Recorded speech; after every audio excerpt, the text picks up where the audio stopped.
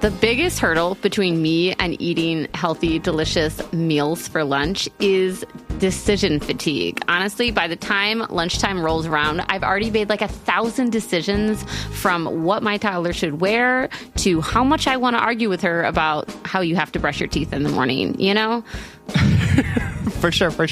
No, I absolutely agree. And like, I have taken to doing meal preps or like buying a bunch of ready to eat meals to like heat up quickly. And I recently tried Factor. And let me tell you, Factor is like 12,000 steps above and beyond any ready to eat meal I have ever tried before. That's right. Eating better is easy with Factor's delicious, ready-to-eat meals. Every fresh, never frozen meal is chef-curated, dietitian-approved, and ready to go in just 2 minutes. You'll have over 35 different options to choose from every week, including Calorie Smart, Protein Plus, and Keto. And there are more than 60 add-ons to help you stay fueled up and feeling good all day long. What are you waiting for? Get started and get after your goals. I tried the 2-minute meals where I could fuel up fast with Factor's restaurant quality meals that are ready to heat and eat wherever you are. And they also offer pancakes, smoothies, and more. There's a wide variety of easy options throughout the entire day, like breakfast, midday bites, and more. Plus, there's no prep and no mess. Factor meals are ready to heat and eat, so there's no prepping, cooking, or cleanup required. Factor is also flexible for your schedule. You can get as much or as little as you need by choosing your meals every week. Plus, you can pause or reschedule your deliveries anytime. Factor is the perfect solution when you're looking for fast, premium options with no cooking required, and you don't want to make any more decisions because you're exhausted, like me. Exactly. Factor is less expensive than takeout, and every meal is dietitian approved to be nutritious and delicious. Head to factormeals.com/justbreakup50 and use code justbreakup50 to get 50% off. That's code justbreakup50 at factormeals.com/justbreakup50 to get 50% off. Welcome to Just Break Up, the podcast about love, heartbreak, and all the relationship advice you don't want to hear. My name is Sierra DeMolder. And I'm Sam Blackwell. And this week we're going to tackle topics like being jealous of our partner's friends, being terrified of seeing our exes, and getting over a month-long fling. But before we begin, we just want to give you our Surgeon General's warning, which is that we are not licensed mental health practitioners or relationship advice givers. No one has accredited us or offered us any certificates. If you would like to, let us know. As long as it involves no additional work. I'll put it on my fridge with a gold star. Absolutely. Yes. Yes, this is all to say we are not professionals. We are two Gemini English majors, and I know that I have turned off at least half of you by saying that right there. But please take our advice as you see fit. We're only here to offer our humble musings to hopefully shed some understanding and maybe some laughs on the incredibly rewarding but mostly confusing experience that is love. Before we start this week's episode, we want to shout out a couple of our amazing patrons who made this week's episode possible. Thank you to Halo Will. Thank you so much to Erica Barcombe. Thank you to Sarah Leiber. Thank you, Kyle Durand. Thank you to Sophia Arnell. Thank you to Jenny Thomas. And thank you so much to Nicholas Olinchu. The support of our patrons makes this podcast possible, so thank you so much to all of you. So this week's check-in topic is actually inspired by, like, a really old letter. We went back to our January letters to pull out this letter writer, and I'll just paraphrase it really quickly. Liz B., who's writing from the kitchen table, basically was like, how do you guys deal with the annoying little habits of your significant others? This person's been with their boyfriend for 2.5 years, and all of a sudden, at the 1-year mark, they wrote, I started noticing how loud he chews and how loud he breathes, how often he gets a bat in the cave, how heavy-footed he is, blah, blah, blah, blah, blah. They also go on to write like that they're more attracted to them, to their boyfriend more than ever, you know, and that they're sure that they have those annoying little habits. But like, is this specifically, they ask, is this something all people in couples have to deal with and have to expect to deal with in long-term or lifelong relationships when they commit to somebody? So summarizing, like, how do we deal with our partner's annoying little habits that aren't necessarily things that we can comment upon. For example, I asked my wife, Willow, about this morning, and she asked me for an example. And she thought I was going to say something about, we have like a drawer in our house filled with Tupperware with the lids and the bottoms. And I live in a reality in which I wish my wife would put the lids on the Tupperware so that I don't have to root around and find it. But I wouldn't consider, she thought that's what I was going to say, but I wouldn't actually consider that like in this realm, because that's something that I could literally say, hey, honey, it would make me really happy if you could support me in this way. Whereas, like, I'm not going to be like, honey, stop breathing so loud.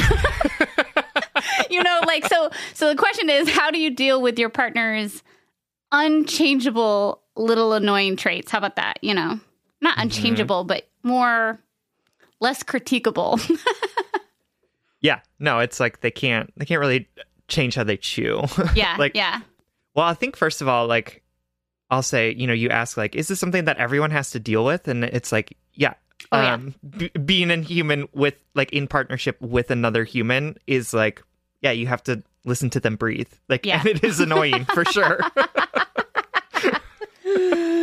Hysterical. So yeah, I mean, I think it's sort of getting used to that. The other thing that I'll say too is like recognizing the fact that this isn't unique to your partner, right? Like, I think especially in like quarantine where we all have like only been with like one person all the time, it's easy to be like, oh, why does this person chew that way? But in reality, it's like everyone chews annoyingly. Like, you like the sound of people chewing is like, there's something about it that like gets on your nerves, but it's not unique to your partner. Like, it's not like your partner's the unique awful chewer, right? And we all get boogers. Like, everyone gets boogers too, right? Like, these are all Everybody just like human things, right? Yeah. Exactly. And so like trying to like not assign it as like a thing your partner does and more of like a oh, this is just a thing that humans do that's annoying might make it easier for you to like put up with it.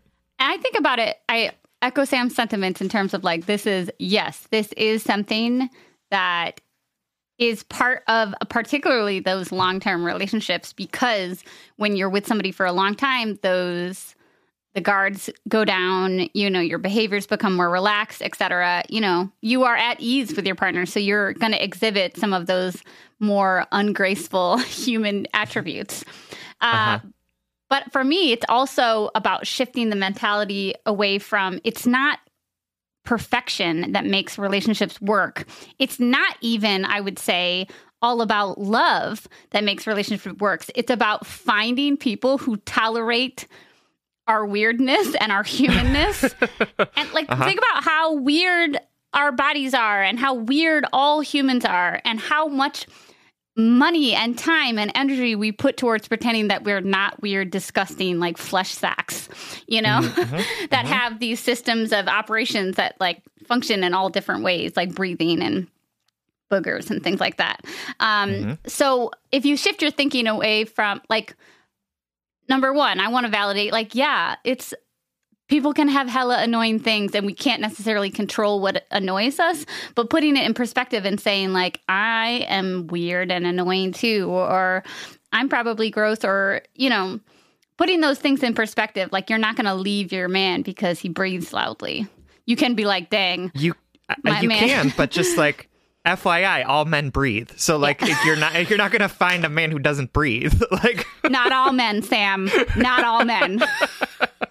Right? They all chew too. They all get boogers. Like, it's just, if that's your standard, then like you're never going to find happiness because like everyone breathes, chews, and gets boogers. Like, it's just a reality.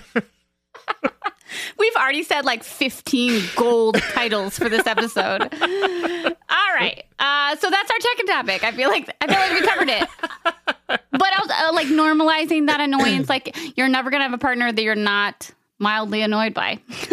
Yeah. And I think the point, it's not one of those things where it's like, you don't need to stop the annoyance, right? Like, the annoyance is always going to come up. It's just, again, what we choose to do with the annoyance when it is like happening. So like, what are you saying to yourself? How are you relaxing and breathing through it and being like, everyone breathes. Like, I need this man to breathe because I love him and want him in my life. I love this. Yeah. Right? Because like you're not a bad person for being annoyed by it either, right? Yes. So you don't need to stop that from happening, but how you respond to what's coming up within you is really the important part. But I would also just add like maybe like a fair warning for those people who are in these sorts of long-term relationships, that we are more susceptible to those annoyances. You know, like our grievances become, for example, you would never go on like a second date with like the man of your dreams and be like, oh my God, this motherfucker is breathing so loud. And you wouldn't say something rude to him about it. But in a longer relationship or like after you've been together for a couple months or a couple of years, those barriers are down, you feel more comfortable and you feel like you have the right, or like there's something mentally that happens that we are ruder to our loved ones for a long time than we are to like new people that, or like strangers on the street. So just like fair warning to, or like, just like, I guess pointing that out to us. Sam's totally right. We're allowed to feel those annoyances. But to act on them, make sure that we're being kind and compassionate to the people who have been around, who have supported us, who, you know, I think that's like a whole other check-in topic. Like, why are we the meanest to the people we love the most? But because we can get away with it. Yeah, we'll check in about that another time. Anyway, so thanks for writing and checking in with us like a fucking several months ago, Liz. Hope this helps. Hopefully you didn't break up with your boyfriend because he breathes too loud. All right, let's get into our letters. All right. Our first letter comes from Lynn, who's writing from the void. My boyfriend and I met while it was his junior year of college and my senior year. I had no idea that this boy I'd met on Tinder and texted for a total of 3 days before I invited him over to watch a movie would become my first love. At 22 years old, I had never been in a relationship. I had just had my first kiss a few months before meeting him on a wild study abroad adventure. That's another story entirely. Haha. I say all of that to try and get across just how different he was. We've been together for almost 2 years now, and while more than 95% of the time I'm on cloud nine and can't believe how lucky I am, there are also moments I look at him and think, how are we even together?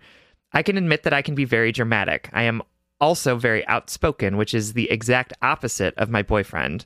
The only issue we ever had in the relationship revolves around his friendship with 2 other girls. Before he met me, his college friend group was a mixture of guys and girls. He was in a fraternity, which I try to overlook all the time because he really is so much more than that identity stereotype. Although he had nights out with his boys, he really has never had a best friend, until me, so he says. There are times that I can recognize that in him. He's not used to someone caring about him so much. At first, when we started dating, I had a very hard time whenever we would be texting while I was at work. Since I'm a year older, I had entered the riveting world of working a 9-to-5 law firm. He, on the other hand, still in school, had a lot more free time during the day than I did. It's very embarrassing to admit that I could feel my hands shake after reading a message from him saying, "Oh, I'm just out having lunch and drinks with Vanessa," or "I'm over at Rachel's, we're putting a puzzle together." Remember that I have never been in a relationship, so those feelings of jealousy were very new to me. At first, I tried not to overthink, but there would be times where after I've gotten out of work at 5, he tells me that he'll come over to hang out after him and Vanessa, quote, finish this movie real quick. With my personality, I couldn't hold it in very long, and I confronted him with my feelings. I told him that now that we were in a relationship, it made me feel uncomfortable to know he was choosing to spend time with another girl alone. He tried to reassure me, but I knew we just weren't on the same page. Before we had ever officially started dating, he would tell me that he was either with Vanessa or Rachel, and it would upset me, but I knew I didn't have the right to admit that it made me feel weird. He was very honest with me and admitted that when he first got to college, he had a slight crush on Vanessa, but the more he got to know her, the more annoying she became, and he knew that's not what he wanted. Honestly, I think that this is the biggest struggle, knowing that he once had those feelings. But it has now been almost 6 years since that, and they've remained friends with no sexual encounters ever, even while blasted drunk. In the pandemic, we have become even closer, almost to a sickening point. I can feel myself dependent on him emotionally, just because his energy and his smile is infectious. He really is a pure, genuine, and nice guy, but for some reason that makes me almost worry more about how he interacts with his female friends. Now that people are getting vaccinated, the weather is warmer. Not only have I been getting together with more friends, so has he. For months, I didn't hear the name Vanessa or Rachel. It was just me and my boyfriend in our perfect little bubble. Now I've found myself back into a familiar position where I'll be at work and he casually drops the news that he's out at a dog bar with Vanessa or another mutual friend of theirs. And just last week... What is a dog bar? Because I gotta go to that. I know, it sounds amazing. Is that like a cat cafe, but there's dogs? Yeah. And beer or whatever. Yeah, love it. I need Sorry to be interrupt there. you, but that was like a crucial question for me. And just last week, he went over to her house to watch a basketball game on TV. Yeah, there was another guy there, but it made me feel sick knowing, hey, here I am finally off work and you decide to be at her house. Am I overreacting? Do I have a right to tell him that his friendship with those girls make me feel very uncomfortable? Is it unfair of me to assume that just because we are dating that he can't hang out with other girls alone? There's just a lot of history here with his friendships between Vanessa and Rachel. Before me, they were the girls who asked how his family was or what he was doing lately or taking him out to brunch on his birthday. I can't tell if I have the right to feel this way or if this being my first relationship, I am just very insecure. Help, please. I'm driving myself crazy wondering if my overreactions are just going to make him want to be around them more. I'm also driving myself crazy, wondering if this is normal. If the roles were reversed, I'm sure I'd have a problem with him not wanting me to be around certain friends the way I used to be. But the thing is, he is always my first choice. I would never put him in the position to feel this way, and I think that's what hurts the most. I love him, I truly do, but the amount of energy worrying about how he really feels about Vanessa or Rachel and wondering how they interact when I'm not around is making me spiral. I'm not sure what my question is exactly. I just needed someone to tell me if I'm being absolutely batshit crazy and I'm on the verge of ruining something great, or if I'm justified in feeling weird about his friendships with those girls. All right, Lynn, thank you so much for writing and for listening to the podcast. I'm sorry you're feeling so stressed and anxious about this dynamic in your relationship. I can feel your anxiety and I can feel you like waffling and staying up at night about this. And I'm sorry that you're dealing with that. Yeah, me too.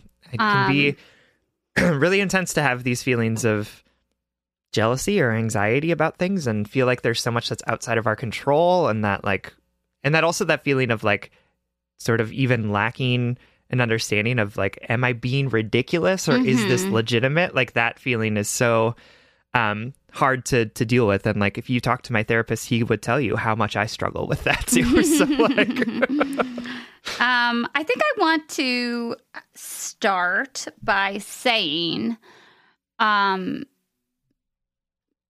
jealousy is incredibly common. I also read somewhere recently that jealousy is a feeling, not a state of being. Like, it's not a personality trait. It's not like I am jealous. It's I feel jealous. And I think that was just like an interesting distinction for me, to remember that, you know, we can't always control our feelings, but we can change the way we respond to them. And slowly over time, we can we can attempt to reprogram some of those feelings or get to the root of them or whatever. I say all of this to say, like, jealousy is really hard. I know what you're struggling with right now, and I know how confusing and conflicting, and how it can, I feel like it's soul and time and energy sucking, even when you know consciously, like, I don't want to spend my energy here. It like takes you somewhere else. And it takes, you know what it is, Sam? It's like happiness stealing, because you know what, Lynn, this relationship sounds happy, but these feelings of jealousy are stealing the joy from your relationship, because it's saying, no, pay attention to me, pay attention to what I'm afraid of, feed me, the jealousy monster, not feed, trust, stability, appreciation for what you have right now, things like that. Anyway, long-winded thing that I want to get to is that please know that I have great empathy and understanding for where and how these feelings are manifesting. But I am going to lean on you a little. I am going to give you a little tough love push, like love tap. Yeah, my favorite types of pushes are love pushes. To start looking at these feelings of jealousy as something that is fogging your vision for for the goodness that you do have. I couldn't help but notice in this letter repeatedly you tell me how sweet, kind, genuine your boyfriend is, how much you love this relationship, what a good guy your boyfriend is, and also reading between the lines, how he has never lied to you about who he was hanging out with, how he never was shady about hanging out with these friends of his. And another thing I want to point out, these friends that sound like good friends who celebrate his birthday, ask about his family. That sounds like a good friend to me. And I feel like that's what jealousy does. That's what these anxious feelings of insecurity do, is they steal this goodness from you. Because what would you rather he say, oh, I'm out right now, I'll be home soon? Would you rather he leave out who he's hanging out with? Or even deeper, would you rather your boyfriend didn't have friends? And I know that sounds really like pointed, and please know that I empathize greatly with you, and I'm compassionate for folks, including myself, who have struggled with jealousy in the past or in the present. But I'm also like, looking at my own jealousy, I'm frustrated by it because, societally, I think it's glamorized as a sign of love or like a sign of intensity and passion and even sometimes intuition. Like, oh, no, I wouldn't feel jealous if something wasn't wrong. Well, that's not true. Right. But it also reinforces, for me, what I've had to call out in myself, Lynn, is that my jealousy reinforces two things. It reinforces the idea that my partner is best controlled and possessed by me, as though that would keep me from being hurt. That if I control who my partner hangs out with, then I can control how they treat me and love me and see me, which is a lie, because if I think about the universe and the world and the balance of love and life, I want my partner to have friends and I want my partner to be their own free, autonomous person. But it also reinforces the second thing, which is the inner voice in my head that will always tell me, or has at least until this point in my life, always told me that I'm not good enough to be loved. And how could I ever trust my partner not to leave me, because they will always leave me because I'm not good enough, It reinforces those two narratives that I inherently disagree with, Yeah, I mean, I think that's the sad part for me. Like, the part of jealousy that breaks my heart the most is that it really is about insecurity. It's about thinking like, oh, I'm not good enough for this person to stay with. And like, the fact is that like, if your partner cheats on you, that doesn't say anything about you too, right? Like, it doesn't mean that you're any less worthy of being loved or having a partner who's faithful to you, right? Like, it doesn't say anything about you. It says everything about the partner, right? And like what your partner is doing. But, and that's what gives me a lot of empathy for people who feel a lot of jealousy, is that it's like, I think it's just so rooted in like a deep insecurity and a deep feeling of like, oh, I'm not good enough. Like, I'm so easily dismissed and so easy to not love that like I have to keep my partner away from other people because then he's going to find out how much better those people are than I am. Totally. And that is a really heartbreaking place to be. And so I definitely have empathy for it. And also, right, I think that I want to be clear with you too, Lynn, that like, your boyfriend is allowed to have friends that aren't you. Your boyfriend is allowed to hang out with those friends in ways that he sees fit. Your boyfriend is not allowed to cheat on you, right? Like, your boyfriend is not allowed to be unfaithful to you. But those are two different conversations that we're having there. Those are two different things. Absolutely. They're completely different. And I think what I'm reading from your letter too is like, not just feelings of jealousy, but maybe some feelings of like codependency as well, where it's like, I want him to pick me first always. I always pick him first. Like, that's how relationships should function. And the reality is like, he is picking you first, right? Because he is dating you. He has chosen that he wants to spend the most time with you, right? He's the one he has chosen you to be the one he's going to be most intimate with and most vulnerable with. But that doesn't mean that he can't have other things that also fill him up, right?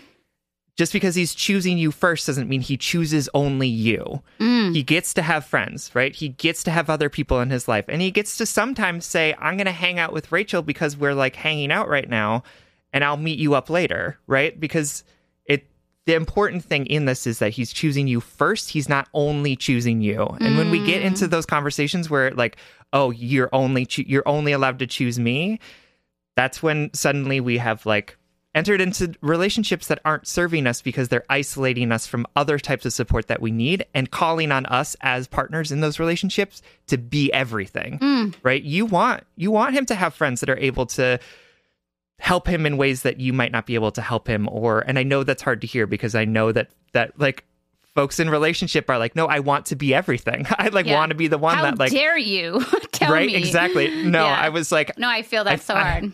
I know. I saw your face like. No, I was like, my face reacted because this is why y'all should support the Patreon to see my facial reactions. My face responded because that's so on point. You know, there's a deep wound in me that is like, you know, like fingered. I wish I could think of a better word right there. There's a deep wound. Now I wish you guys could see Sam's face. There's a deep wound in me that is poked. How about that?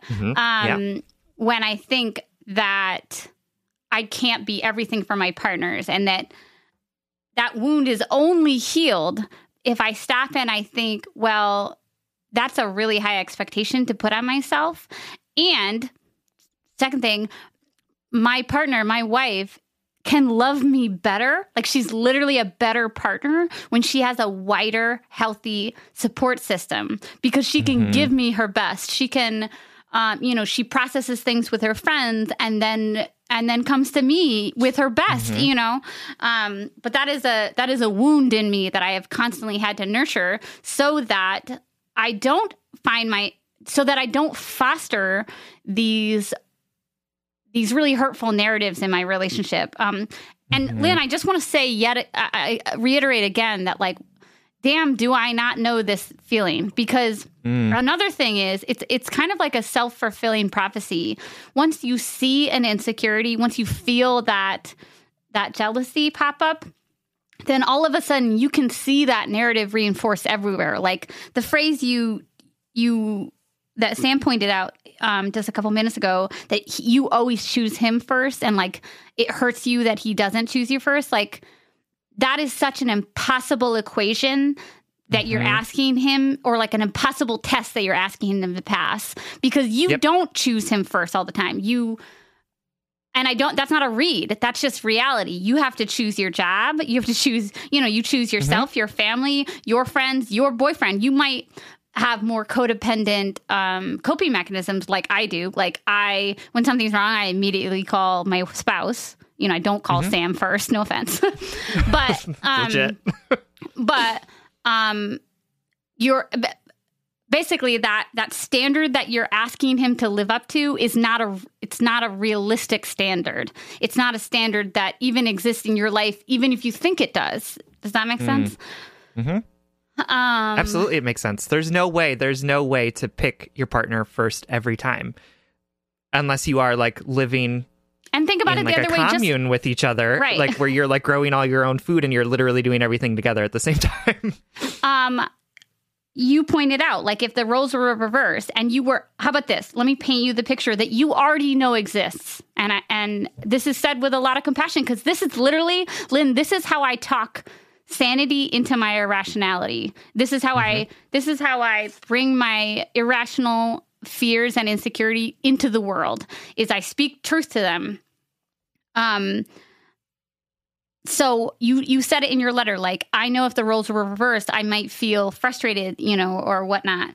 So imagine you're out, you have a friend that you've had for 6 years, 10 years, it's a high school friend, childhood friend, whatever, college friend, you have had it for 6 years, and you haven't seen each other in a couple months, but oh my God, COVID, pandemic, like I can't believe we haven't seen each other in months. Like, what did you go through? Maybe they lost a family member, maybe they lost their job, and you want to go get a drink with them because it's like, oh my God, pandemic's done, we're vaccinated, like let's safely connect with people because we need it, And then your boyfriend hits you up. You're not done with your drink. Your friends in the middle of a story about something important in their lives. And your boyfriend texts you and says, hey, I'm off from work. Do you want to hang out? Are you going to say, yes, I'm not going to finish my drink. I'm going to cut my friend off and I'm going to leave?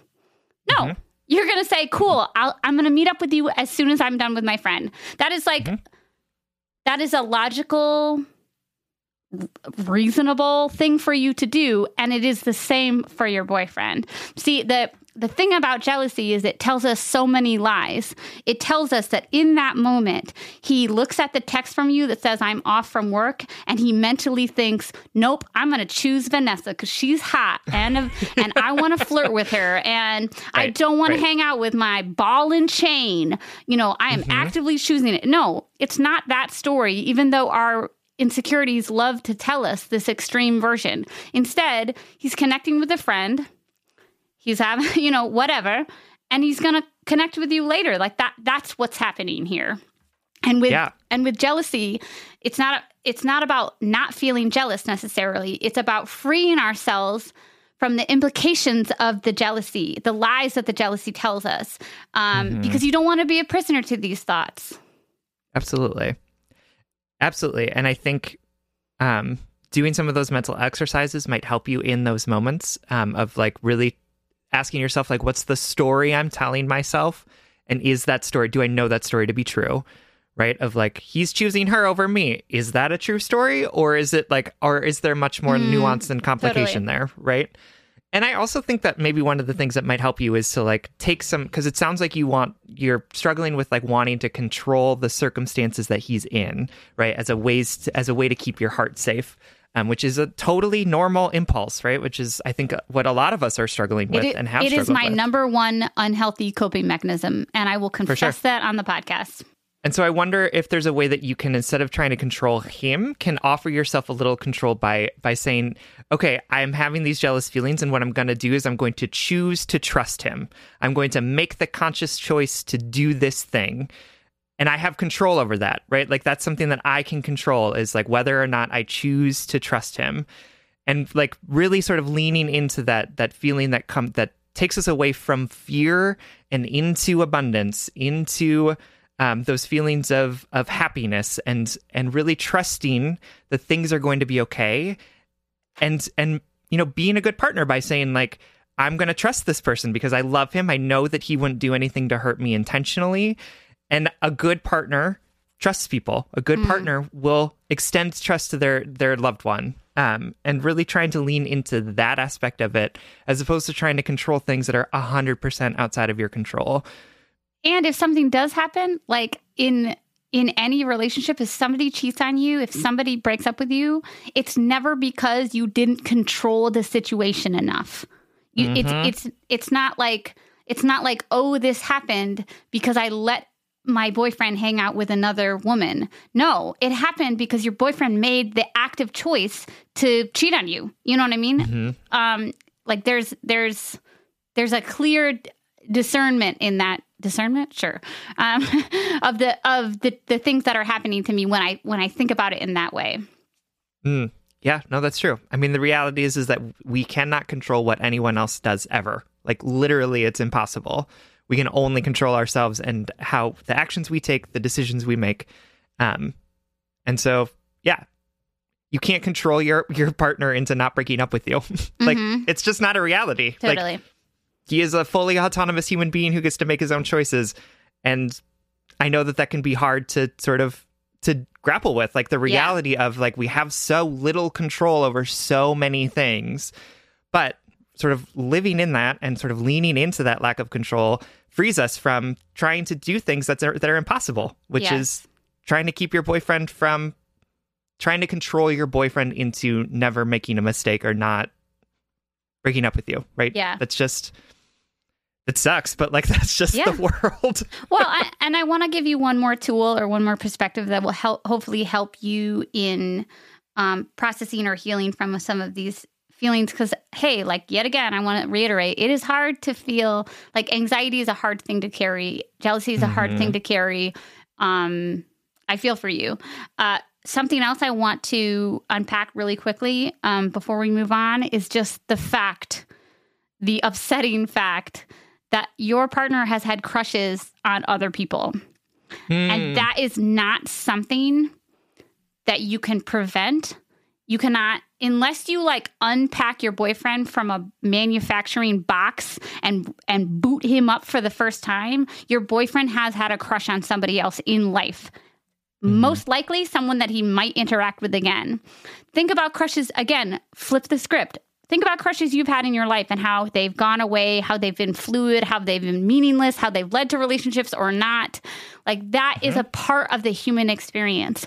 And if we stop expecting our partners to be a sort of, you know, I think it comes a lot from like rom-coms and depictions of romance that we see in the media, because once we stop expecting our partners to be this like generic character from a love story and actually allow them to be humans that are as complicated and nuanced with histories like we have, then we stop having unrealistic expectations for them.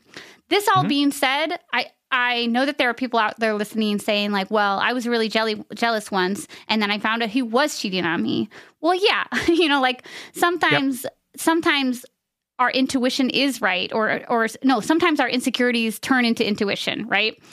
But I think the more we move through life and move through relationships, we become more capable of discerning whether we are feeling jealous because of untrustworthy behavior, or if we're feeling jealous because there's a deeper wound that's being fingered. That's called a callback. So, you know, there's a deeper wound that is being activated that we need to nurture. You'll get better, Lynn, at discerning the difference between those two. And from what I can tell from what you shared, I mean, these are his friends. Don't you want, you know, and this is part of head and heart work is really pushing through and saying, what do I need right now? Are my needs, how can I get my needs in the healthiest way? Absolutely. All right, Lynn, thank you so much for writing. We know that it's hard to be feeling this way, but hopefully some of the things that we've talked about give you a little bit of peace. But just know that you have the capability right now to practice that trust with your partner. And I think that you'll find a lot of comfort and solace in making that active choice. Yeah, me too. Thanks, Lynn. We love you.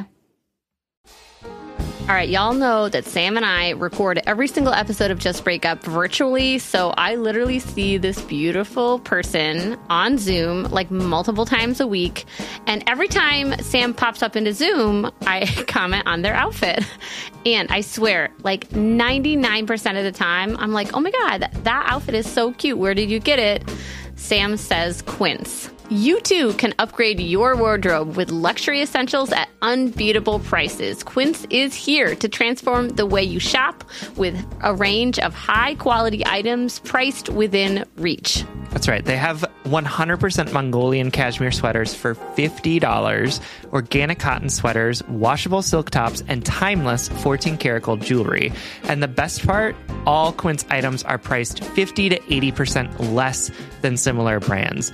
By partnering directly with top factories, Quince cuts out the cost of the middle person and passes that saving on to us. And Quince only works with factories that use safe, ethical, and responsible manufacturing practices and premium fabrics and finishes. I love that. Y'all have heard me talk about my leather bag that I use as both a laptop bag and a diaper bag. And I love it because honestly, it looks really cute in every single circumstance that I use it. Indulge in affordable luxury. Go to quince.com/justbreakup for free shipping on your order and 365-day returns. That's QUINCE.com/justbreakup to get free shipping and 365-day returns. Quince.com/justbreakup.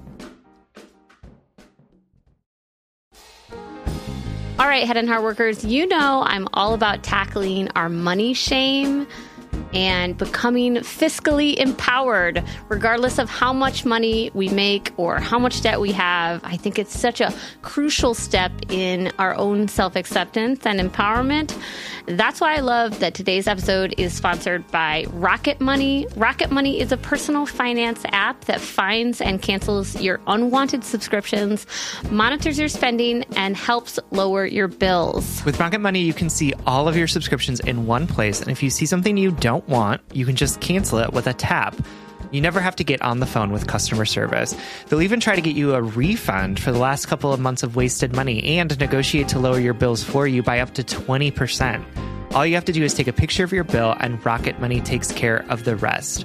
Rocket Money has over 5 million users and has helped save its members an average of $720 a year, with over $500 million in canceled, unwanted subscriptions. And listen, we always talk to you about like conflict styles and open and honest communications, but honestly, save your energy and get Rocket Money to cancel those subscriptions for you.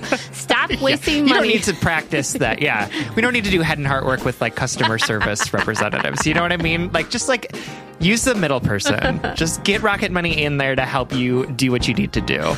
Stop wasting money on things you don't use. Cancel your unwanted subscriptions by going to rocketmoney.com/justbreakup. That's rocketmoney.com/justbreakup. rocketmoney.com/justbreakup. All right, our next letter comes from a senior at Zoom University. Alternatively, no longer naked, but still afraid. That'll make sense in a second. Yes. Who is writing to us from just outside of my shower. Dear Sam and Sierra, I was taking a shower and suddenly got the intense and urgent desire to write a letter to you right now. So I conditioned my hair and I'm now writing while not in the shower, I promise. I'm a 20-something-year-old. Yeah. And you know that conditioner has to sit. You know what I'm saying? I'm a 20-something-year-old girl, woman, ? Got some Britney Spears vibes in that. And experienced my first and only major relationship and heartbreak in early years of college. I've done plenty of head and heart work to get through this and understand that we were two people trying our best, that both of us had tendency to abuse/be abused by the other, that we're all on a journey and not all journeys can be mine, etc., etc., etc. My problem stems from this. I'm absolutely still terrified of my ex-boyfriend. I don't know that I would describe what happened in our relationship as capital T trauma or serious abuse, but there were definitely aspects of sexual and emotional abuse that I've tried to work through and understand. I don't think he would ever physically harm me, yet my body seems to have some kind of terror response to his existence, despite the several years that have passed since we dated. Before COVID hit, I planned my entire schedule at school around where he would be and how I could avoid him and plan for inevitably seeing him in passing.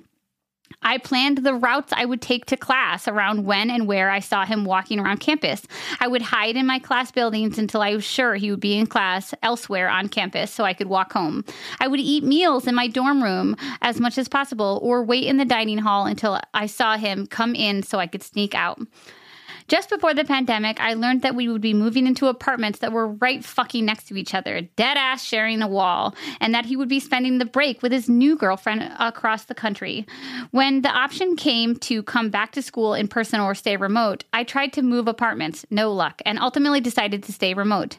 Even now, several states away from where I know he physically is, I get anxious when I see his make or model of car and instinctively check to make sure it's not him. If I come across his name in print or hear someone with the same name, my stomach drops. I blocked him on everything just before deleting my social media entirely, although I haven't blocked him on LinkedIn because I can't get myself to type his name into the space bar. Who fucking uses LinkedIn anymore, though?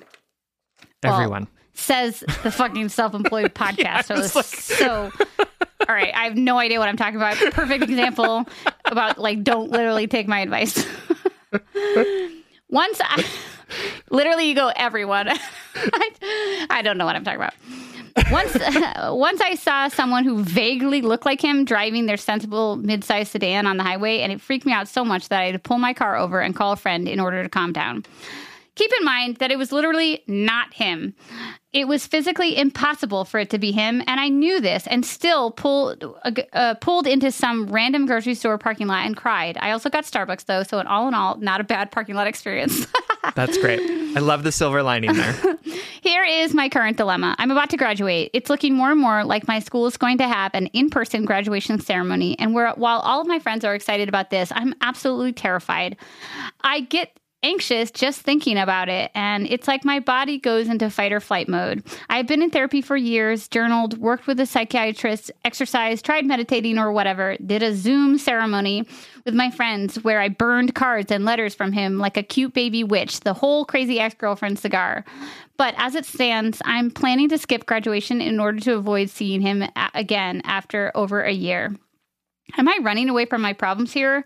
I've come to terms with the fact that I've let knowing him ruined my entire college experience, and that it's absolutely my fault at this point to have this problem. I have put a lot of work and time into healing and improving myself, but I was in such a bad headspace the last time I saw him that I was literally grateful for the pandemic that swept the nation and let me just hide indefinitely in my room. I'm curious to see if I'm able to see him and feel nothing, or just less than nothing before, although at this point, I just don't think that's going to be the case, possibly ever. I'm even omitting as much identifying information in this letter as I can, just on the off chance that he somehow listens to this podcast and will ever realize I'm writing about him. I don't know that I have a clear question here. I'm just kind of freaking out. Thank you, a senior at Zoom University. Alternatively, no longer naked, but still afraid. Does the name make sense now, everyone? Yeah, there you go. Did you get it? All right. We'll call you Senior. Senior, thank you so much for writing, for urgently stepping out of that shower, and for listening to the podcast and trusting us with this. It was almost hard to read the one sentence that was like, I know it's only my fault at this point. It's just wild. The hula hoops we will jump through to like blame ourselves for our own coping mechanisms or whatnot, you know? I just want to take a moment before we start like giving actual advice to list the things I have done to avoid my exes. Maybe you can join in, Sam. Okay, I have dropped out of classes. I have transferred schools. I have moved out of state. I have closed a business so that I would never have to work with this ex again. Like that. There and that ex in particular, let me tell you, just to like, I guess, normalize these feelings, Senior, there is nothing you could do. There's no amount of money you could pay me to make me want to be in a room with my ex again. I get anxious just thinking about it, even though we live multiple states away, even though I'm married, even though like the possibility of it happening. I saw somebody with her hairstyle the other day and I like got sick to my stomach, even though, like you said in this letter, Senior, like even though I mentally know how the fuck we got into such a shitty relationship and how the fuck I got out of it, you know, like even though I've processed and healed from it so much, I just want to say that to like normalize or make space for the crazy things we do to protect ourselves and the impact that relationships can have on us long term. And also just to say, like, I have no idea what Sam's about to say, but like, I don't think there's anything wrong with skipping your graduation. I don't think there's anything wrong with it. No, like you need to make the choices that support you and keep you healthy and safe. And if it's going to be a really traumatic experience for you to sort of see this person at your graduation, then like, no, there's absolutely nothing wrong with you choosing not to be there. But I love that Sierra started with that because I was like, let's flip this script. This man should be terrified to see you. Oh, I love it. I love it. Right? Like, love that. That's like, honestly, so Sierra's experience is that she's terrified of seeing her exes. I welcome it. I'm like, oh my God, yeah, let them cower in fear in front of me. Like, I don't know if that makes me sociopathic or something, but literally it's like, you do look at yourself in Zoom. True. While you're talking. I'm like, I know that like mistakes were made in this relationship, but also I know like in all of the relationships that I've been in, I understand like that that there are elements of like abuse that make people like really afraid of people, and like that is all 100% legitimate. And like I don't know what that feels like because I haven't experienced like a sort of really abusive relationship. I've experienced toxic relationships for sure, but like not anything where I've felt physically or even necessarily emotionally unsafe. But my thing is like, at this point, I know that I didn't do anything wrong in this relationship. I know that this person can't hurt me. And actually, it's like kind of a boss move to be like, cute. Cute. You want to avoid me? Oh, that's cute. Fine. I don't need to avoid you because like you have no power over me anymore. Congratulations. You're over there now and I'm over here living my life and like with all of my friends and graduating from fucking college. Congratulations on that, by the way. Like that's awesome. I think this is proof that Sam and I don't share our notes before. No, honestly, like I love it. But it's also like I can totally understand that your experience of it is completely different than mine and you need to do different things. For me, it's like I need to empower myself by being like, this person has absolutely no control over me anymore. And guess what? If they come talk to me, I get to just walk away. Like, isn't that exciting? Yeah. Like, they literally can't hold me in this pattern anymore. I have broken free of it. And I get to decide. I am the person who gets to decide whether or not this person comes into my space. And so, like, both of those things can be true at the same time, right? Like, both of those can be ways to handle the situation. I think the very next thing I had in my notes, other than like following you're allowed to skip graduation, is however, and I think this is a really important life mantra. We are capable of being in the same room as someone who hurt us with someone who hurt us and not let them hurt us again. Like that is something like we are so resilient and we are so capable that sometimes our fear, our trauma, our anxiety undermines our own strength. And this is all to say, like, it's obvious already from our answers that Sam and I are not saying, like, put yourself in a place where you feel physically unsafe. We're not saying, absolutely not. You know, nope. Obviously that's apparent from our point of view. But in this scenario, in a huge graduation ceremony, we both want to say explicitly to senior that you are capable of being in that room and not letting his energy touch you, not letting the history, his ghosts, anything affect you. It might be challenging, but you can do hard things. So it just comes down to what feels best, what is going to honor your true self, your true desires. It's most important that you are true to what you want in this moment. I think those sorts of, I've been in those situations. I remember one in particular that years ago, I was like seeing somebody who was like also seeing someone else, but I didn't really know it. But then we found out about each other and he ended up staying with me. I should have just been like, I don't actually want you. But I had to be in the same room as the other woman or like whoever, it's not the other woman, like the player too. Sure. And I was so anxious about it, but I had to do it. It was like a contractual thing. And I remember building it up so much in my head. And granted, this is not the same as like a unhealthy, toxic, potentially abusive relationship, but I think back on that time when I think about those moments that we really we put on really intense pedestals energetically, emotionally. And it's not that they're not due that emotions, but I think they're particularly challenging because it feels impossible to emotionally prepare yourself for a situation that is marked by so much uncertainty and so much historical trauma. You know, they feel impossible to prepare for, but they're actually not. There are strategies that you can employ to give yourself the graduation ceremony experience that you deserve. So in equal parts, I want to say, like, you can skip that graduation. You don't have to go to that. It doesn't mean it doesn't mean that he's stealing something from you. It just means that you're making a choice that feels good to you. That's it. But you can also say, I'm not going to let you affect my decision-making anymore. And therefore, I'm going to do this. One of the strategies that I really think that you should employ if you decide to go forward with the graduation ceremony is ask your friends for help.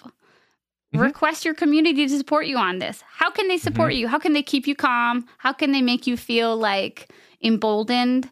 That motherfucker is not going to talk to you. And if he tries to, one of your friends will stop him. Or like Sam says, you turn around. You just say, no. Walk away. Yeah. I think I love all that. And I think one of the things that I also say that helped me sort of get to this mindset of like, whatever, I don't need you to be around, is that I actually had those situations happen, right? Like I actually was in situations where I had to see my awful ex and was able to like just walk away from him when he tried to talk to me about things that I didn't want to talk about, right? Like the practice of actually doing it, like took it off that pedestal, like Sierra was saying, of being like, oh, I am powerful. Like I do have this ability. I was afraid that he would get his claws into me and drag me back into like his weird way of thinking. But no, I was like, oh, I don't owe you anything anymore. Why am I still talking to you? And like literally walked away. So like, I think that like sort of facing your fear in this might also be helpful too. Right. I think the other thing that I'll say too is that like our goal in life is not to always avoid situations that cause us anxiety or fear. Right? Like it is not always our goal to live a life that doesn't have fear in it. Because if that's the choice, then like you're going to miss your graduation, you're going to miss parties where he might be at, you're going to miss your college experience, like moving back into that apartment. And I'm not saying you did anything wrong in those things because like honestly, living right next to my ex sounds like literal hell. So like I can totally understand why you decided not to do that. But I think sometimes we get in this mindset of like, if I'm experiencing fear, that's a bad thing. Like something is wrong, and I need to not be experiencing this anymore. But you cannot go through life without experiencing fear, without experiencing some sort of anxiety about things, right? And if our expectation of ourselves is that we never feel fear or anxiety, that's an unwinnable thing. That is absolutely impossible. And so that's a lot of pressure that you're putting on yourself to move through life and never experience fear over this man or never experience anxiety about him, right? Like, no, you're gonna feel it. Our job as humans who are working towards, sort of serving ourselves and others better, is to figure out how to manage those things, right? Is to figure out how to be in them and deal with them, not necessarily to avoid them altogether. That statement alone has like just opened so many other conversations in my brain about like resiliency, about healing. And I think we could just talk about that idea exclusively for an hour, For sure. Yeah. Because it is such an interesting thing to navigate. I mean, I just want to say explicitly that I agree with you 100%. And also trying to find the dynamic between like nurturing your needs, protecting yourself, healthy boundaries that mean, no, I'm never going to see you again. Like it's just, you opened the door to so many other interesting things. I think it's so spot on though, too, to say what we should make sure that we are nurturing when we are deciding how to cope with these anxiety-inducing, potentially triggering experiences is, am I nurturing my power? Am I reminding myself that I'm strong and capable? And then second is my boundaries. Do I have to speak to this person? Do I have to see that? All of these things. But first is like, am I feeling powerful? And I think, Senior, you were empowering yourself for a long time by creating a life in which you didn't have to deal with this person. That's empowering in its own realm. But I think Sam brings up a really powerful point. It's just that like, but well, I don't know, because also like part of me was like, you're about to graduate, like you're never going to see this fucker again. like bye, bitch. But part of me thinks too is that like, so what, maybe you go into a work field and you start dating a coworker and then that ends poorly. Do you never go back to work? Like, how are we nurturing our power? How are we making ourselves equally nurturing our wounds and making ourselves more resilient, honoring our strength, because that's another thing I think in our healing process. I'm not saying like suck it up and pull up your bootstraps bullshit, you know. Obviously, I'm like the most emotional, sappy person there is. But I wonder if all that self-love healing work isn't just about saying like, I deserve gentleness, I deserve nurturing, I want to feel safe, but also saying I am fucking strong. I can do this. You know, so much of my inner narrative is about nurturing what I see as my insecurities, my weaknesses. It's very rarely saying things like, I can do this. You cannot hurt me like this. You cannot touch, you know, like so much of my self-love journey has been about this folding gentle, you know, like allowing myself to be weak or allowing myself to be vulnerable or allowing myself to do what I need to do to take care of myself. The narrative I tell myself is rarely like, you are strong and you can do hard things, you know? Yeah, absolutely. Yeah, you just totally opened like so many thoughts in my brain.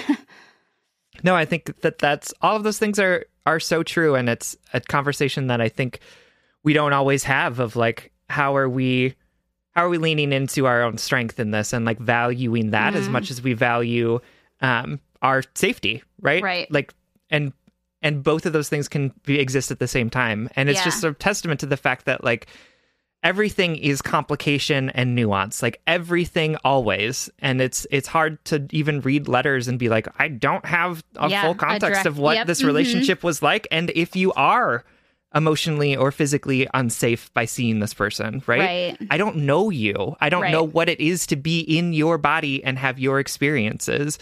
But I want to trust you. I want to empower you to trust yourself in this, in either saying like, yep, I'm not going to graduation because I know this is going to be a bad situation for me and I'm not interested in dealing with that, right? It's not worth it to do this. But I also want you to feel like you are empowered to lean into your own strength and resiliency and say like, fuck this guy. He's not going to ruin my graduation for me. He already ruined enough. Like, it's my turn to take up space, and that man can't touch me, can't be around me, like cannot impact me in any way. He is officially outside of my realm of contact, right? Like, and I think that there's something that's empowering about both those things, but I want you to be able to make that choice for yourself, right? And not just sit in this idea of you are incapable of handling the fact that you might be in a room with him, right? Like because you absolutely are. And also, I don't know if you want to do that. Yeah. I want you to make decisions knowing the full strength of you and making decisions because of that and not because you think that you're somehow incapable of being in the same room with this man. Wow. I feel like I could chew on this conversation for like the rest of the episode. But I think you hit the nail on the head by saying, Senior, that this is going to be your choice, that there is no wrong choice, but you are you are infinitely capable of taking care of yourself in whatever way that best presents itself to you. Absolutely. We love you. Thanks for writing. Thank you so much. All right. Our next letter comes from Anthony, who is writing from the Midwest. Anthony writes, I'm 28. I would love your advice on a situation that stumped even my therapist. Like, ooh. Oh, well. All right. I'm glad that you trust us this much. I have this group of friends I play Among Us with. I know most of them in real life, but some I've only met through playing the game. One of them, who lives on the East Coast, happened to be in my area visiting family. I asked her out on a date and it went really well, and we ended up making out in my car. We immediately had a connection. She's intellectual, goofy, beautiful, and hilarious. I knew she was only in town for the rest of the week, so I invited her to my place a couple days later. We hooked up, and she couldn't stay for long, so she left after that. We continued texting constantly, but I thought that was the end of that there. Then she texted me a couple of days later on her last full day here and said she didn't have any plans and wanted to see me again. Of course, I invited her back. We had sex again a couple times, but then spent a lot of the night just cuddling and talking. She told me she doesn't like the idea of being in a relationship with anyone because she likes being independent. She told me that I needed to stop doing/saying cute shit because she didn't want to catch feelings. Thing is, she was definitely starting to catch feelings that night. She ended up staying the night and left in the morning to go back to the East Coast. After she left, we kept texting every day. I brought up the idea of maybe meeting halfway to see each other again, but she made it very clear that she didn't want to try long distance because she was convinced it wouldn't work and would just lead to pain. She still wanted to keep talking every day and said if we were ever in each other's area, we could hook up again. She liked to sext all the time, and I engaged, but after a while, I said I didn't just want that. I wanted her to commit or nothing else. I didn't see a future of us being just friends. I figured trying to be just friends who hook up while we're around each other would lead to just as much work as a long-distance relationship. That's a good insight. We continued this ill-defined thing for a while, but I was feeling uneasy about the whole thing. I told her if the thing she was most worried about was minimizing pain, then the best thing to do would be to just stop talking to each other completely. Not friends with benefits, not in a relationship, just end it right then and there. A part of me was hoping she'd say she didn't want to stop talking. A couple days later, she called me and pretty much said, "You're right, we should just stop talking." I know it was my idea, but shit, it hurt.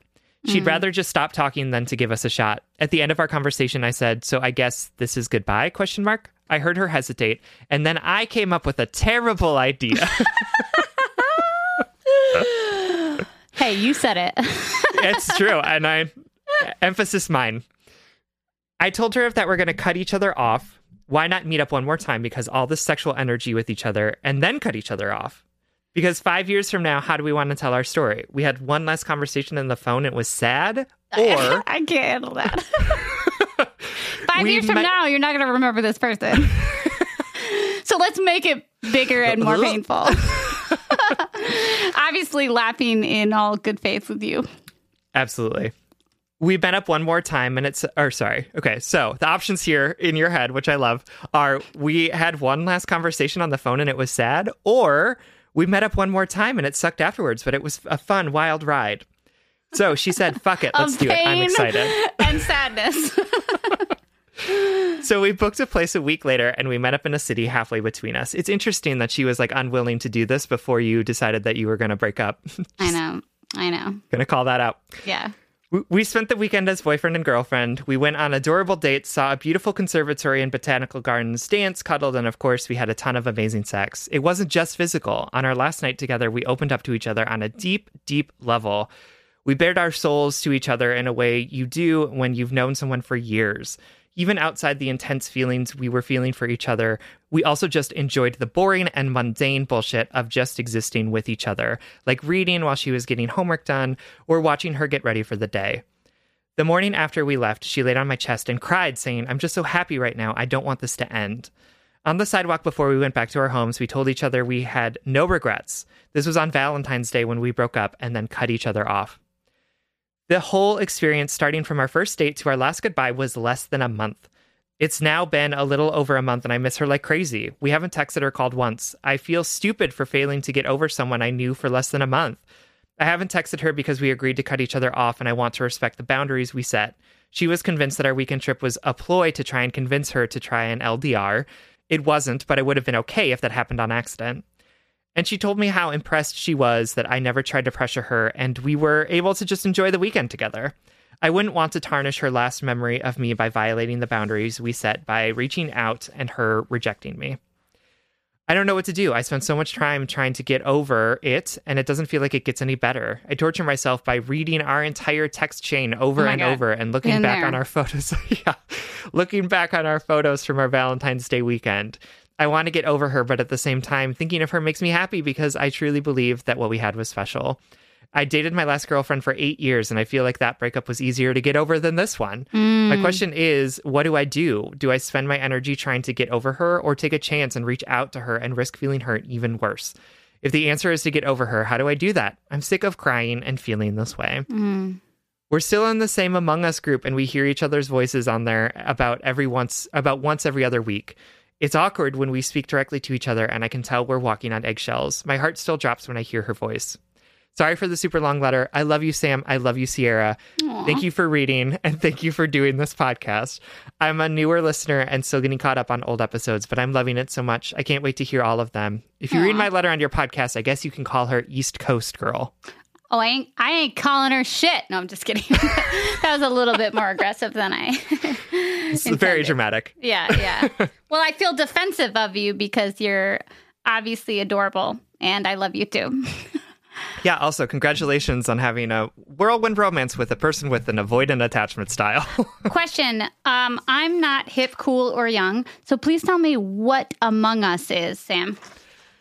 I'm not hip enough to know what it is, but I know that it is an online game that you can play with people. I don't know what it does or like what the premise of the game is. Okay. I know that AOC plays it sometimes, and that's literally the only reason why I know it. Oh, is it the one with the little like boxy looking characters? No with idea. Like goggles? I have no idea. Somebody educate me. Or I could just Google it like every other like entitled Don't white male us. on Twitter. Yeah. We'll just Google it. Okay, anyway, Anthony, my darling, I want to, before we give you any feedback or advice, I just want to like pause and talk directly to Sam. Why do we do that? Like, why do our, like, you know, the scenario that Anthony shared about like that sad last conversation, and we don't want it to be that. Like, why do our hearts prefer it to be like painful, dramatic, drawn out, and I don't know. That's a phenomenon that I have for sure done that. Like, let's not have it end like this or whatever. I think it's done. Let's go out with a bang and not a whimper. Yeah, I think it's done in good faith, or at least in an attempt to not feel discomfort, right? Mm-hmm. But then the discomfort is like 10 times worse because we had a slice of what it could be instead of just saying, this isn't working, let's end it, you know? Yeah, for sure.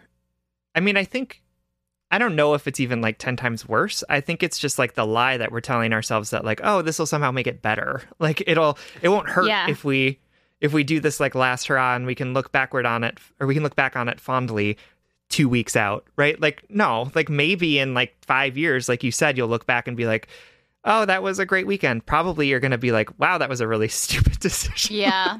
Yeah. But like, I think that there's something that there's a lie we want to tell ourselves that like we can somehow control our heartbreak, which is like not true. Like the fact that you have this connection and she's unwilling to like meet you in relationship is like, that's the reality of it. It's heartbreaking. It's never going to not be heartbreaking. I also think that like for people with anxious or for people with avoidant attachment styles, this is a really fun thing to be doing because like it's all the intimacy without any of the work, right? Like it's all we get to have this really great time. I get to share all of these things about myself that I don't necessarily want to share with other people. And I know it's a safe place because I'm never going to see you again. So you're never going to know all of those intimate things about me and be able to like hold me accountable to them or shame me for them, which I think a lot of avoidant people have fear of. Mm-hmm. So like it's an easy out for a person with an avoidant attachment style. Like, as I was reading this, I was like, oh my God, 24-year-old Sam would have thought this was such a good idea and would have done all of this bullshit.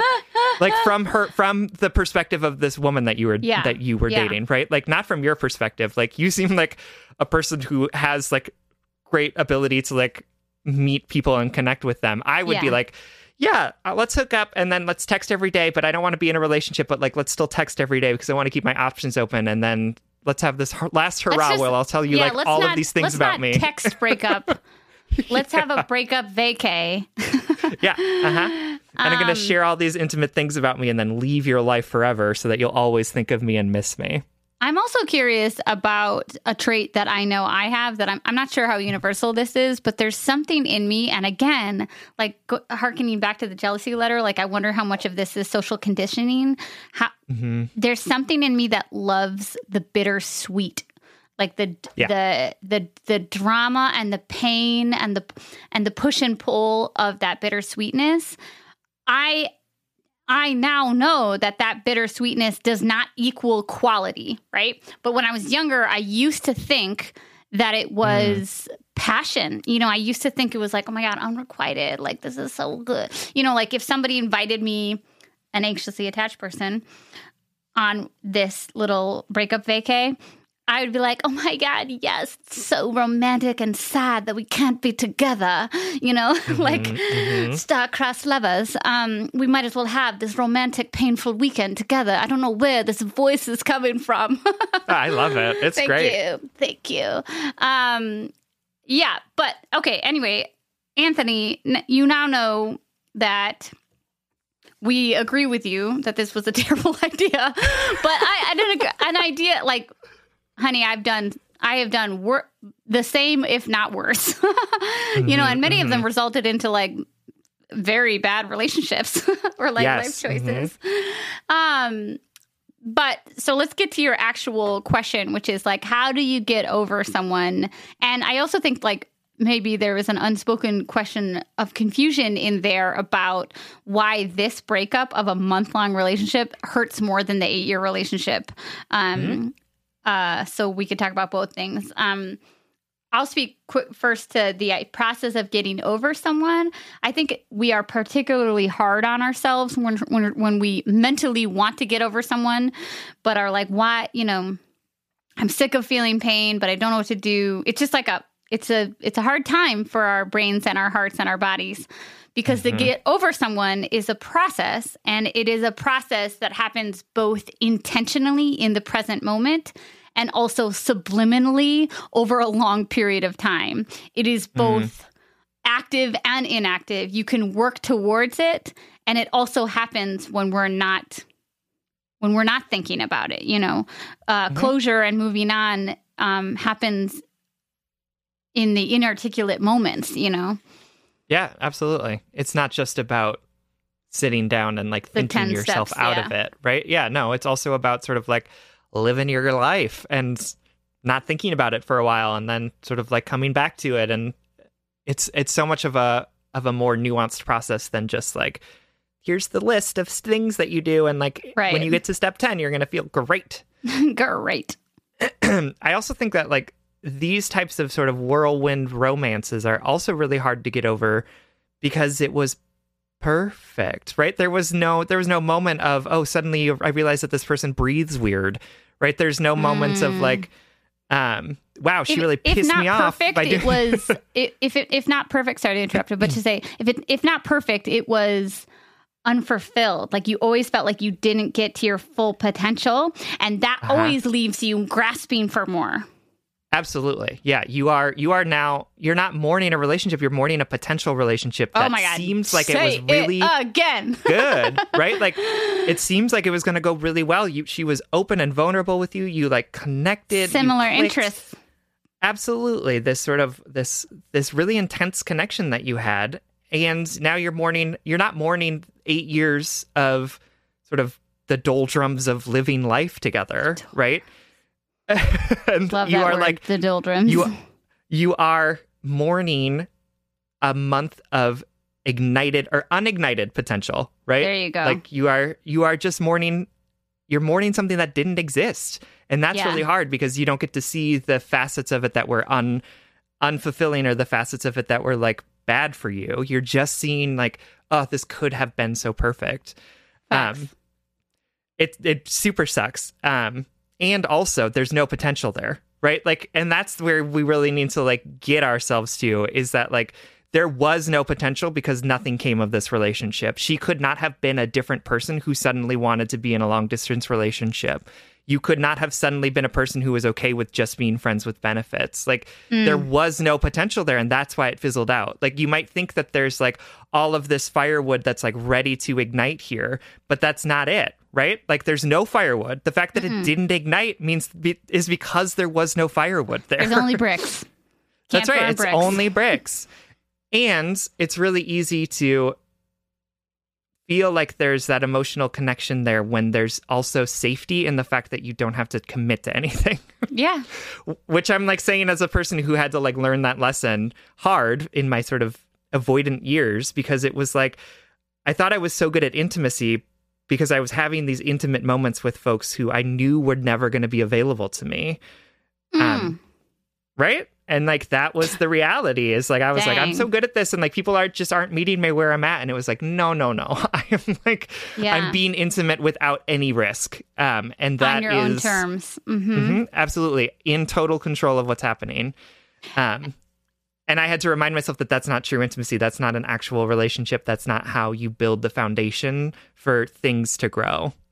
I want to point out too, Anthony, that that may have been a terrible plan that you executed at the end there. But I want to point out your humanity. I mean, everybody has humanity. People with avoidant attachment styles have humanity. I don't mean to make that comparison. But I want to point out the acts of intimacy or vulnerability that you were doing in that terrible plan. First of all, the second paragraph in your letter where you talk about how you were basically like, I set up the boundary that I didn't want these, sex. I didn't want the occasional. I didn't want to be friends with benefits. I lay down the things, and then you felt some sort of hesitation. So you leaned in. You tried to go for more intimacy. You thought that this would be something that would either subconsciously bring you closer together or would honor the two of you better.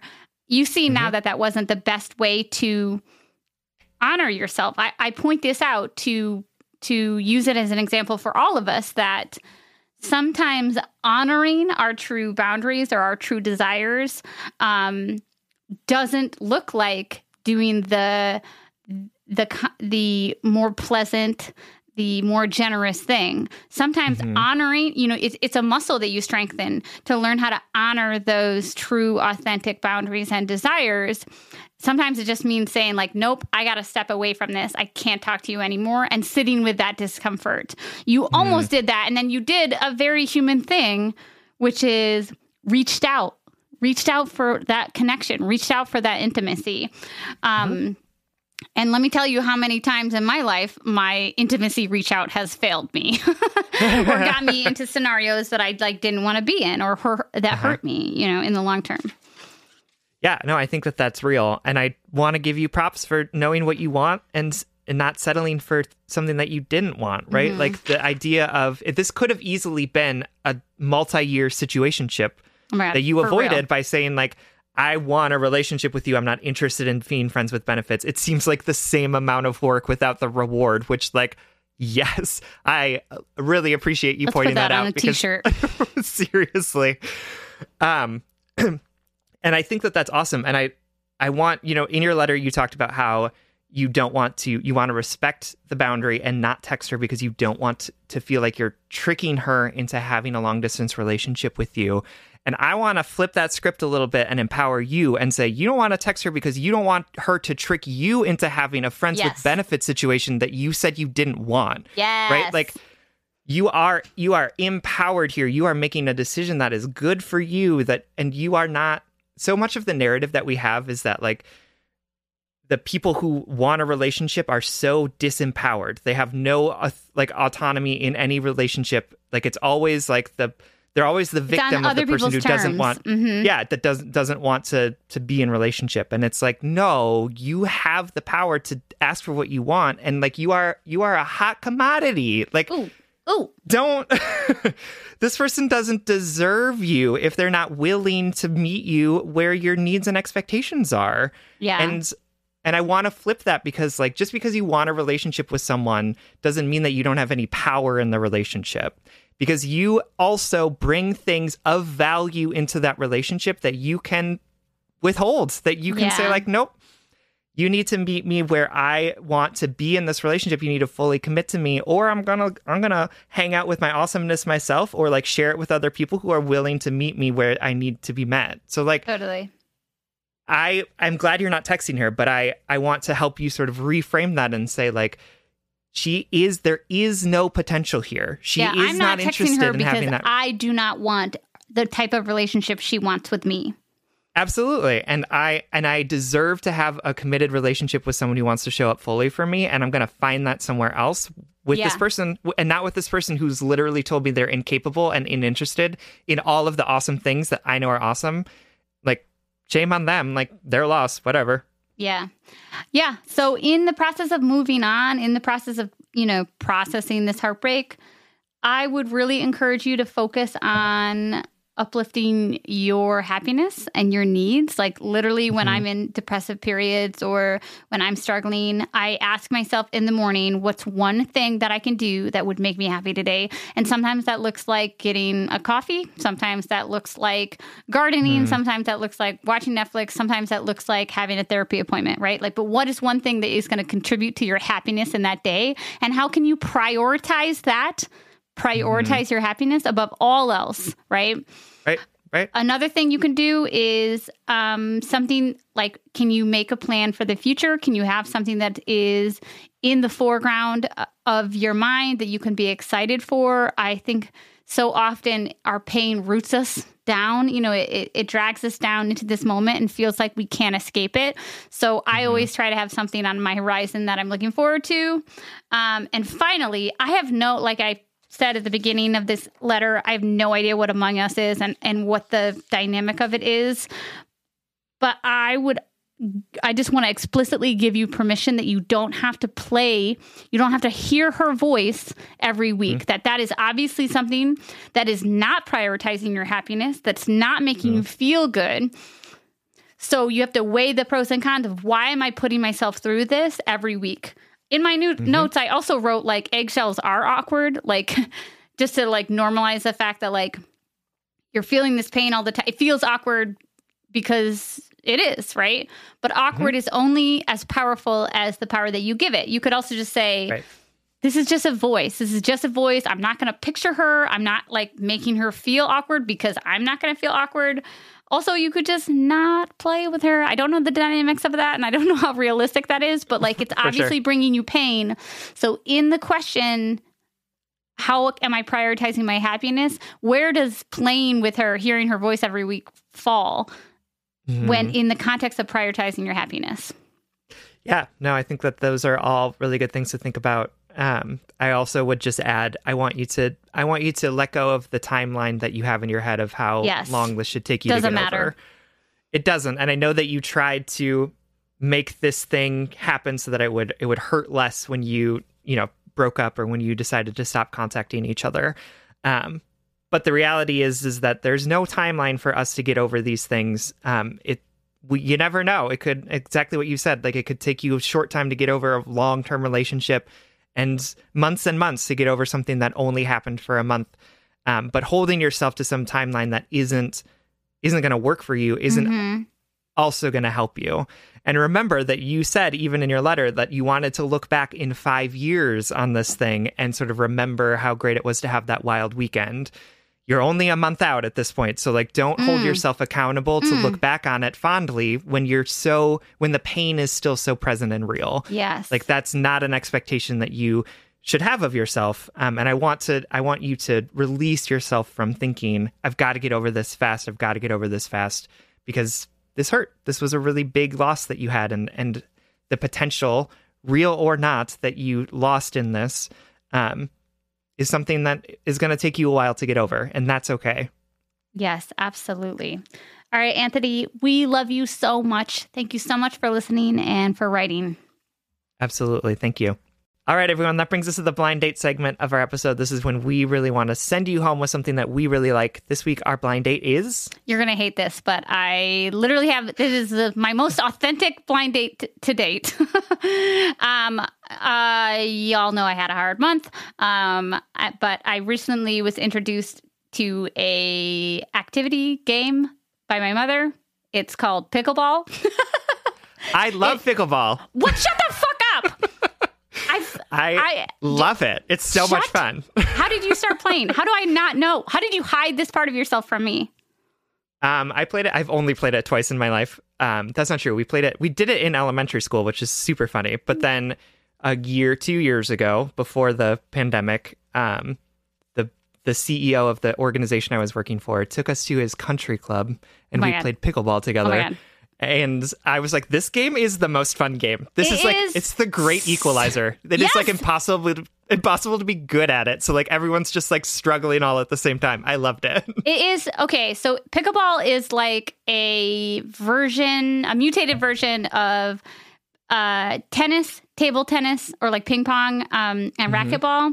It's outdoors. It's played on a smaller version of a tennis court with like a wiffle ball and like funny little pickleball wooden mallets bats. or well, like technically paddles? the wooden ones are not as good as the other types. Okay. And I wasn't on bed rest, but I wasn't allowed to like work out or lift anything over 10 pounds for the 6 weeks during my ectopic recovery. And so I haven't like done any like laborious physical activities or anything. And, when the 6 weeks were up, my mother introduced me to pickleball. She's really into it. It's also like very popular in like 55 and up communities. Yeah, for sure. Yeah. It's definitely like a retirees game. Yes, but it's so fun that like all of the grandparents and parents are like getting their younger folks onto it. And I am obsessed. Like we discovered it and I immediately went out and bought paddles. We've been playing it like multiple times a week. And why I love it is a couple of reasons. One, I don't have a lot of things in my life that are like physically good for me that are an activity. It's always like, oh my God, I got to go lift weights or run. It's all about, like doing exercise for the sake of doing it, which is good, whatever. But it's just so fun and entertaining. It's not like I can go shoot hoops with my friends. I'm terrible at basketball. So I don't have a physical activity that's good for me, but also like stimulating mentally fun, The other reason why I love it is Sam called it the great equalizer because everybody sucks. I love it because I have met so many different types of people playing it, obviously outdoors safely. But that the people I have seen playing it, they're all different ages, all different types of body parts. Oh my God.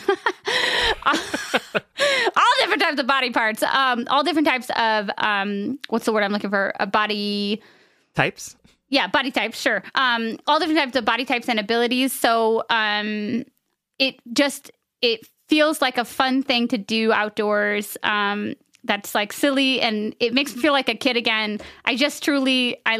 Last week or last time I did a blind date, what did I do? Something stupid like breathing. Planning. Yeah. Making plans. This is just genuinely the thing that has been bringing me so much joy. So check it out. You can like watch a game online. There's probably pickleball popping up in your area because it's like, quote, the fastest up and coming racquetball game or something. I don't know. There's literally a pickleball place that opened like a mile from my house. And I was like, It's really entertaining and it's a good workout, but it's also like, it's just an accessible game. That's what I really love about it. So for sure. Check it out. It's called pickleball. Yes. Love it. I cannot wait to play with you one day. I can't wait. All right, everyone. Thank you so much for listening. You can like us on Facebook and you can follow us on Twitter and Instagram at JustBreakUpPod. You can slide into our DMs, send us your favorite relationship memes, but most importantly, you can submit your questions about all matters of the heart at JustBreakUpPod.com, which is also where you can find our merchandise. Please remember to hit that follow button so that you can get an episode every Monday exclusively on Spotify, and consider supporting us on Patreon. If you support us on Patreon for as little as $5 a month, you'll get an additional bonus weekly episode. That's patreon.com/justbreakuppod. This literally keeps the mics on and helps us reach more brokenhearted souls who need two random strangers giving them relationship advice. Original music recording, editing, producing, but all magical things by our great friend Spencer Worth Davis, aka Big Cats. And remember, you are powerful. There is no other way to say it, no matter how many ways you try to deny yourself. You are resilient. Look at all you have endured. Look at how you have thrived despite struggling. Give yourself the credit you deserve. It has been too long of you denying your own strength. And if all else fails, just break up.